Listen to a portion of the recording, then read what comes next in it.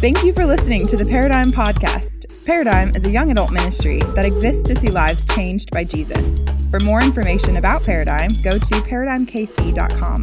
We hope this message is inspiring and life-changing. Thanks for listening.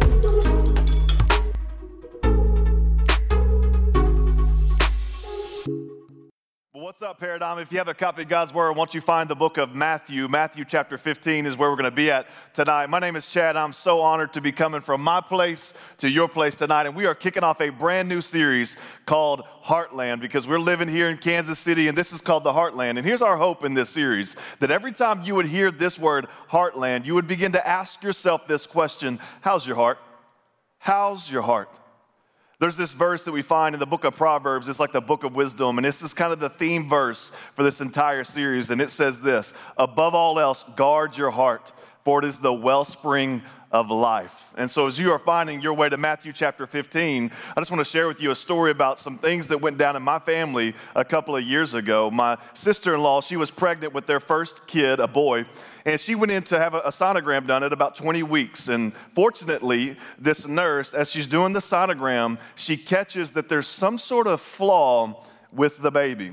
And so they began to investigate this a little bit further, and what they found out is that this little baby that was developing inside of my sister-in-law's womb had this condition called a transposition of the great arteries.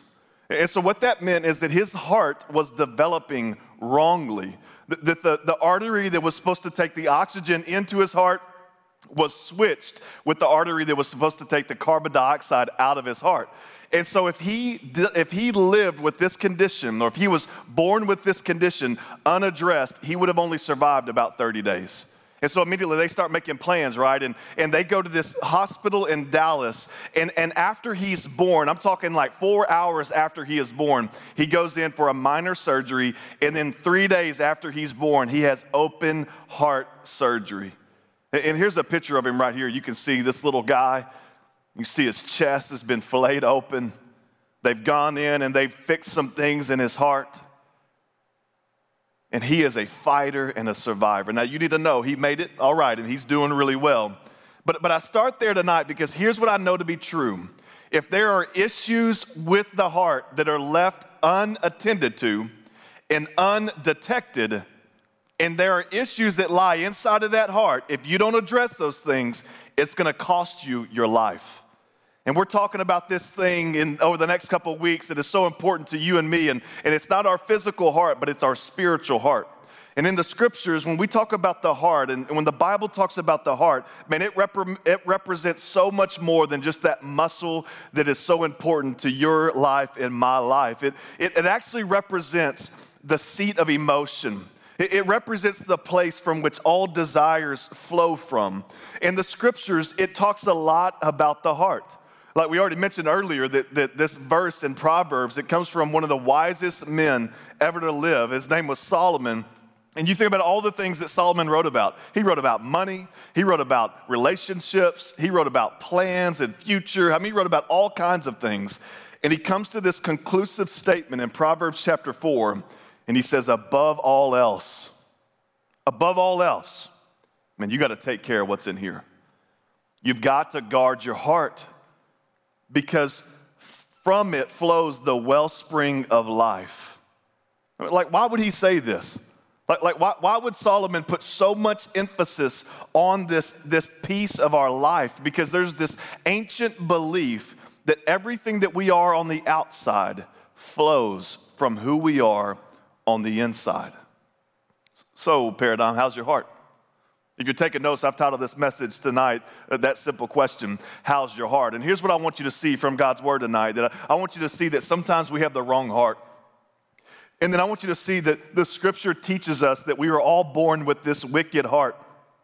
And then before we leave tonight, I want to ask you that question again and examine some things inside of your heart. And I want to ask you, how's your heart? So about 2,000 years ago, this man named Jesus steps onto the scene, and everything changes when he comes onto the scene.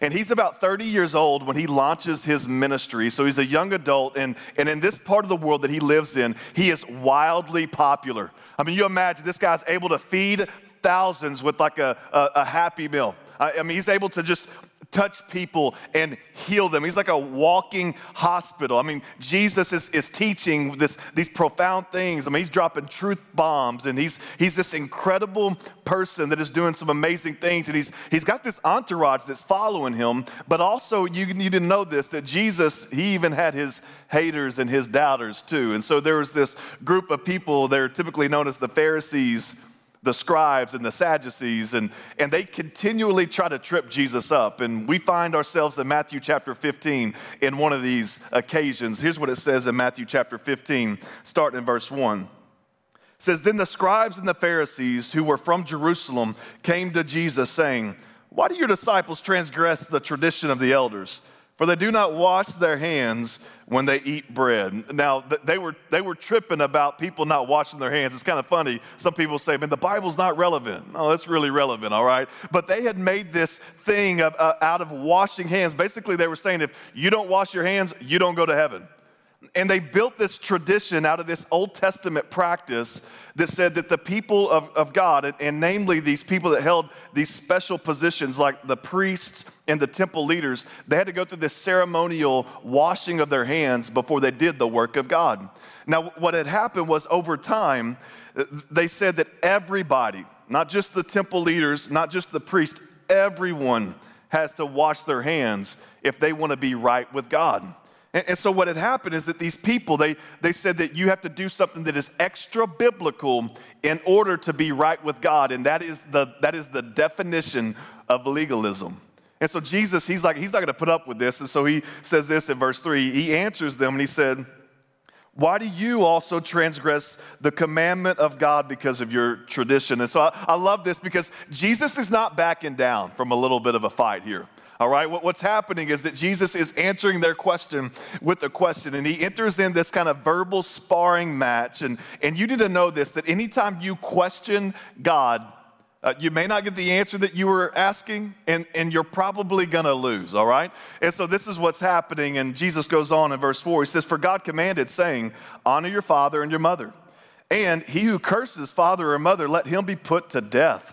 But you say, whoever says to his father or mother, 'Whatever profit you might have, receive from me as a gift to God,' then he need not honor his father and mother. Thus you have made the commandment of God of no effect by your tradition."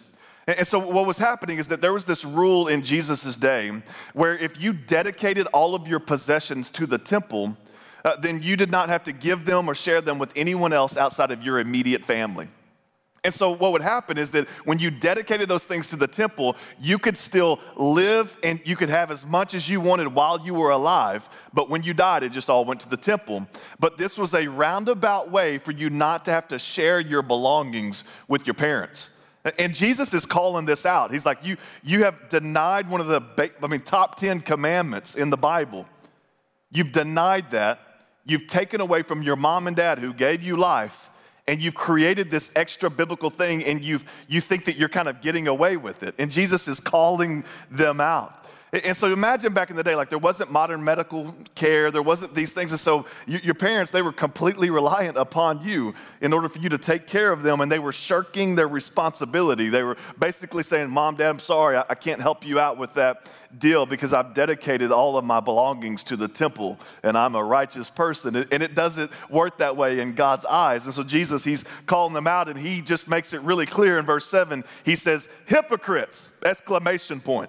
I love this because Jesus, listen, he will call you out. You need to know this about Jesus. He's not Oprah, all right? He's not going to take it to you lightly if he senses some duplicitousness inside of you, all right? He's going to call you out. This isn't gentle, mamby-pamby, suggestive, kind of passive Jesus. This is Jesus calling it like it is. And he calls them out. I'd imagine the Pharisees are like, "Bro, like that wasn't a good question. Whose idea was the stupid wash your hands question? Bring it up." And they're going to get frustrated. Jesus, he says, "Hypocrites." And then he begins to quote some scripture to them. He says, "Well did Isaiah prophesy about you, saying, 'These people draw near to me with their mouth and honor me with their lips.' But note this, but their heart is far from me. And in vain they worship me, teaching as doctrines the commandments of men. Point number one, if you're taking notes tonight, write this down. The wrong heart. The wrong heart. That what had happened was that these people, they had made washing hands a really big deal. Like they equated washing hands with being right with God, and it showed that their hearts were far from God. And they were worshiping God with the wrong heart. That anytime you elevate behavior as the reason you belong to God, listen, you have the wrong heart. And if you think that you're currently doing something in order to be accepted before God, you've misunderstood the scriptures and you've made salvation about you. And that's not what we find in the scripture. I wonder, have you ever done the right thing but with the wrong heart? I know I have. Just the other day I was at Lowe's, and because that's just what I do now. That seems like the only place where people hang out. And so I went to Lowe's to get some stuff, and I started checking some things out, and I get to my truck, and I've already been there for way too long, and I'm already a little bit frustrated because I've been there so long. I get to my truck, and I realize that they didn't charge me for part of my product. And so I had a decision to make. I'm like, the right thing would be to go back in there.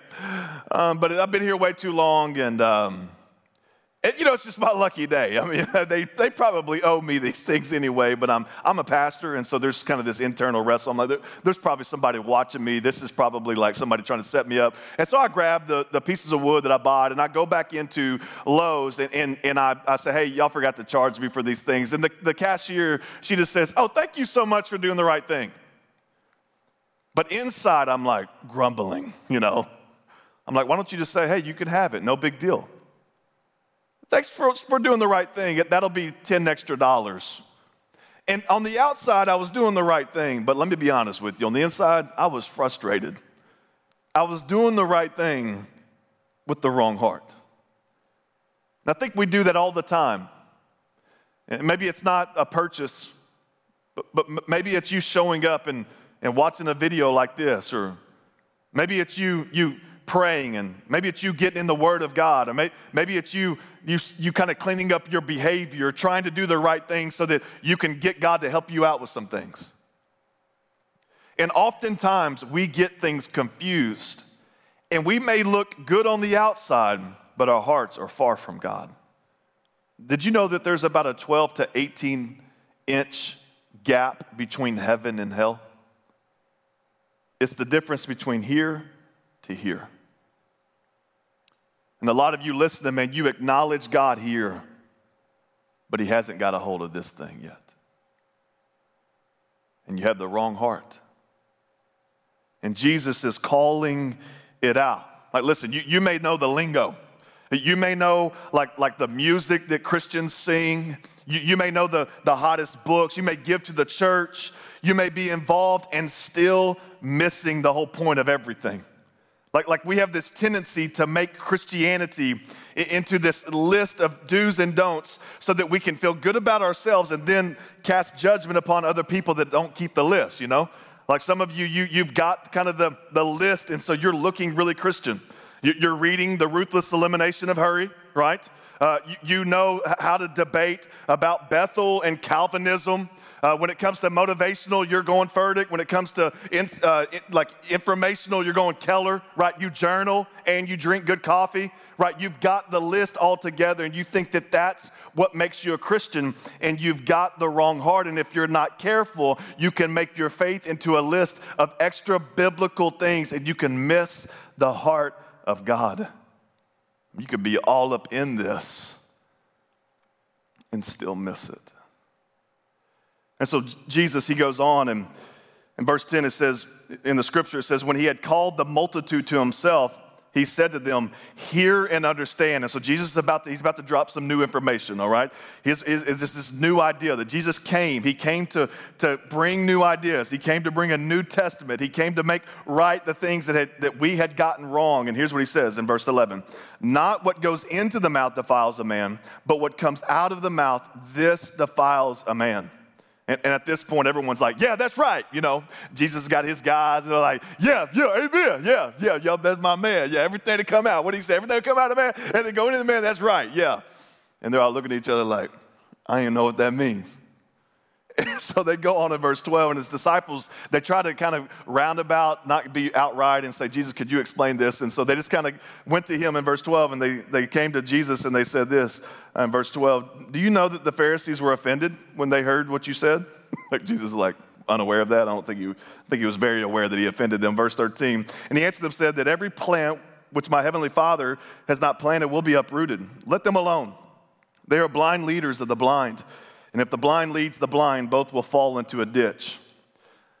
Jesus doesn't care if he makes you upset. Jesus doesn't apologize for the truth. And he was fully aware that if he rocked the boat, that people would be upset. And he came to upset the system. Jesus hates religion. And he hates people that add extra things to the scripture to make it difficult for people to come to him. And so he wasn't concerned at all. He didn't apologize for the truth at all. And then Peter, if you don't know much about the Bible, Peter's kind of the guy that just lunges out there. He speaks before he thinks. And so I love Peter. And here's what he says in verse 15. It says, Peter answered to Jesus and finally gets to the point. He said, explain this parable to us. And so Jesus said, are y'all also still without understanding? This is so encouraging to me. Maybe you're listening to this and you're like me and you didn't score real well on your ACT. Maybe you're listening to this and it just seems like there are things that Jesus says that are a little bit confusing and you don't really register them. Maybe you're there sitting there thinking, how could God ever use someone like me? And when you read the scriptures, you find out the people that Jesus, he selected these people. He didn't put out an invitation and an application process. He chose Peter. And it's like Peter still doesn't get it. And so Jesus, he takes this teaching and he begins to break it down. He makes it real simple so that even a fisherman and even a guy like me could understand. And I love in verse 17, he goes on, he says, do you not yet understand that whatever enters the mouth comes into the stomach and is eliminated? Now, when you read this in the original language, it's a lot more aggressive and a lot more vulgar, all right? This is like, there's only 2 times that the Greek word for toilet is used, and it's both times Jesus is sharing this parable, all right? And so he says, all right, guys, let me break it down. Don't you know that when you eat something, it comes in your mouth, it goes through your body, and then maybe, I don't know if he did that, I'm not real sure. But I would think that he was making it real simple. And then Peter's like, oh, yeah, I get it. And I think I would get it too. And what Jesus is trying to make clear is what he says in verse 18. But those things which proceed out of the mouth come from the heart, and that's what defiles a man. This was revolutionary. See, the people up until this point, they thought that the way that you made God happy was by doing things like washing your hands or keeping the rules. But God is not after your behavior. He's after your heart. And we need to understand what Jesus is saying, that he's not after you washing your hands per se. He's after you having a clean heart. God wants to come and grab a hold of what's on the inside.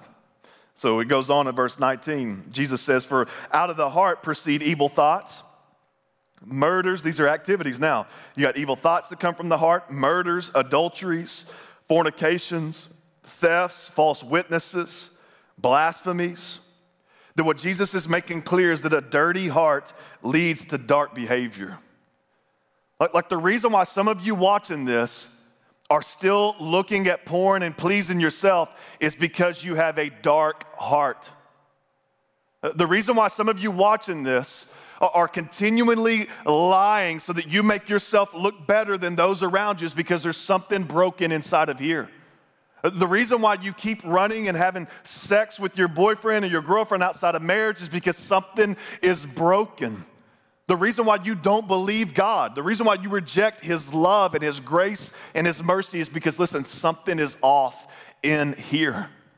And there's nothing that you can do on the outside to make what is wrong on the inside right. And so Jesus is teaching us tonight that he loves what's in here and that he's after our heart. He goes on in verse 20. He says, these are the things which defile a man. But to eat with unwashed hands, that doesn't defile a man. Point number 2, if you're taking notes tonight, you could write this down, the wicked heart. The wicked heart. That Jesus is making it abundantly clear that the heart of the problem is that we got a problem with our heart. That we were born into this world and something happened that broke our heart. Just like my nephew, I was telling you earlier, his name is Levi. When he was diagnosed with this heart problem, there was this sonogram that caught this issue. Jesus is doing a spiritual sonogram tonight to reveal that some of you listen to this, that there's something broken inside of here. That you call it issues, you call it I'm tripping, you call it loneliness. The Bible calls it sin. And what it says about your heart in Jeremiah 17 is that our heart is desperately wicked, beyond cure. That we have a heart condition that we can't have surgery to fix. That the scripture says, like, come on, you know this. You would agree with this even if I didn't have the Bible open. We all got issues. The scripture would say that we've all sinned and fallen short of God's perfect glory. That we have been born with a broken heart, and you need to know this, that Jesus has come to give you a new heart. He says this in Ephesians 2, verse 4 and 5. It says, but because of God's great love for us, God who is rich in mercy. Like his love isn't on budget, y'all. He's rich. He wants to lavish his grace and his mercy upon you because he is rich in mercy and because he is loving. Verse 5, Jesus has made us alive with Christ even when we were dead in our transgressions. It's by grace that we've been saved. Do you know that? How have you responded to the news that you got issues? Like my nephew, like he had to have his heart fixed, but what the scripture says is that we don't need our heart fixed. We need a new heart altogether. And in Christ, you can have that. That Jesus came to set you free from your wrong motives and from your wicked heart by giving you a new heart. Do you have a new heart? Has there been a time in your life where you realized that there was something broken inside of here and that Jesus was the only solution to give you a new heart? You turned from your sin, your issues, your mistakes, whatever you want to call them. You turned from those things and you cried out to God and said, God, I give you my life. Have you done that? Has there been a time? Not when you prayed a prayer, not when you did some sort of spiritual washing of the hands, but when you submitted to the spiritual knife of God and allowed him to do heart surgery on you. A few years ago, I picked up my nephew and we were in his bedroom and they have one of these photos that I showed you earlier of him hooked up to all the stuff and, big scars on his chest. And I picked him up and I was like, man, do you remember that? And he had no recollection of it.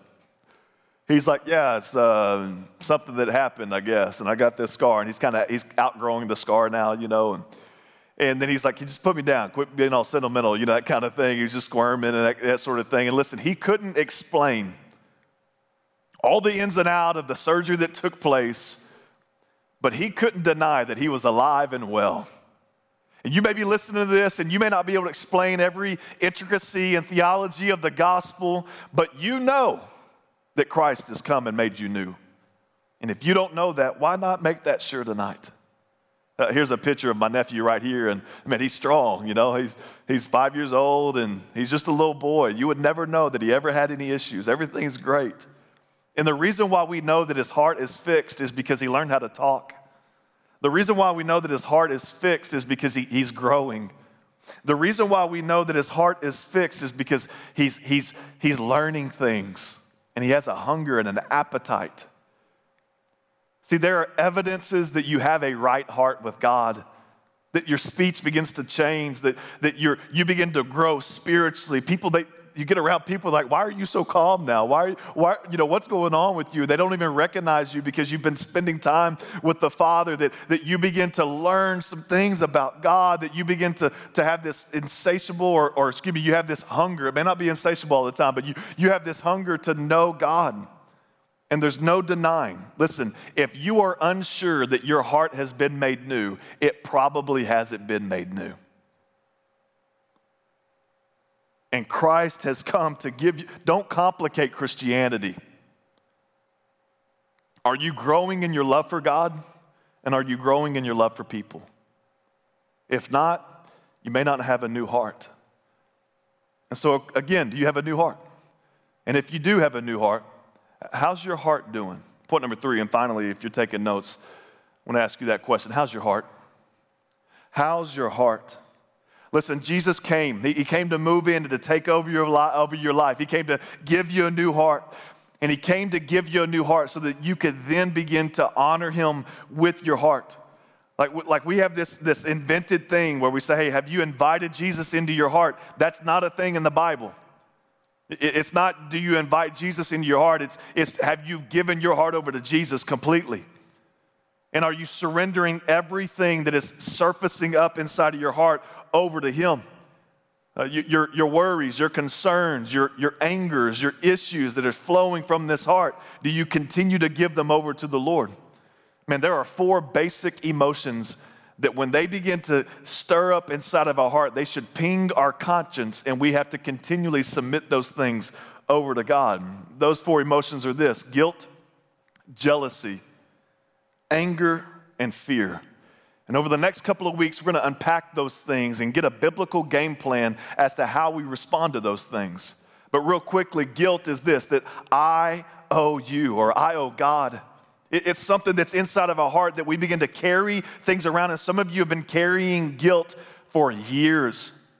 And you don't know what to do with that. And I want to give you a game plan over the next few weeks. Or maybe it's jealousy that's in your heart. That jealousy, it says that that the world owes me. You know, you've been on Instagram, or you've been seeing what other people are getting to do, and maybe it's just us comparing ourselves as a state to other states, and they're getting to reopen. Why don't I get to reopen? That kind of thing. And jealousy says the world owes me. And some of you've been carrying jealousy so much so that you secretly celebrate at the demise of other people that you claim to love. That's a problem. Or what about this one, anger? Anger says this: you owe me. And some of you are abusing a present relationship because you think somebody from 15 years ago owes you something. And there's this smoldering anger that you've carried with you because of the hurt that you have. And it's influencing and infecting all of your relationships. And maybe you're listening to this, you have anger in your heart. Or maybe it's just fear. And fear says this, that the world is against me. That I don't know what's going to happen. And if this happens, then this is going to happen. And a lot of you listening right now, I mean, fear is in the air because of all that's going on. And it's surfaced this thing inside of your heart. And again, over the next several weeks, we're going to talk about the issues of your heart. And we're going to look at the scripture and develop a plan to respond to these emotions. Because even after you get a new heart, you still have to go in for a few checkups. So my nephew Levi, he gets this heart surgery done and everything goes well. I mean, he recovers, and you know, he's born in February. He has the heart surgery 3 days later, and then he's home by March. I mean, it was a miracle how fast he recouped. But he had to go back to Dallas regularly, and when he would go back to his doctor, they were asking the question, "How's your heart?" And this is what we're doing, that we're going to look into the scripture. And we're going to ask these questions because you've lived life long enough to know that your life would be radically different if you knew how to navigate these emotions. That some of you, your childhood would be radically different if your parents knew how to navigate these emotions. And you need to know this, that the people closest to you are experiencing the overflow of what's going on in your heart. How's your heart? Oftentimes when I'm putting my girls down to bed, I've learned to ask this question to them. Not how was your day, not how are things going, but I've learned if you hang out with girls, you need to learn how to ask these questions, all right? You ask a question like this, and I snuggle up next to them and I say, hey, how's your heart doing? Is there anything in there that you don't know how to deal with? And I just listen. Because if there's something, if they feel embarrassed, or they're nervous, or they're fearful, or they're envious, I want to talk about those things. So let me ask you tonight, is everything okay? Is there something that you're carrying tonight because of something you've done that you're ashamed of? Is there something that's got you just so on edge in relationships because you're so angry about something? Or are you jealous that somebody else is getting married before you are, or somebody else is getting promoted before you are? Or do you feel like you're hiding right now? Don't deny what's wrong, because it just might cost you your life. How's your heart? Let's pray. Lord Jesus, thank you so much for this opportunity to open up your word and to have uncomfortable but necessary conversations about what matters most. And that's what's on the inside. That's the immaterial thing about us, our heart. God, we thank you so much that you came to give us a new heart. God, forgive us when we do the right things with the wrong heart. And God, help us to do the hard work of running a diagnostic, running a spiritual sonogram, if you will, and exposing those parts of our heart that are displeasing to you. God, help us to get the equipment that we need to be able to navigate this quarter life crisis that we may find ourselves in, these young adult years, so that we could be strong in our relationship with you, so that we can be strong in our relationship with others, and so that we can have a heartland in which you dwell and you give us joy and life. In Christ's name I pray. Amen.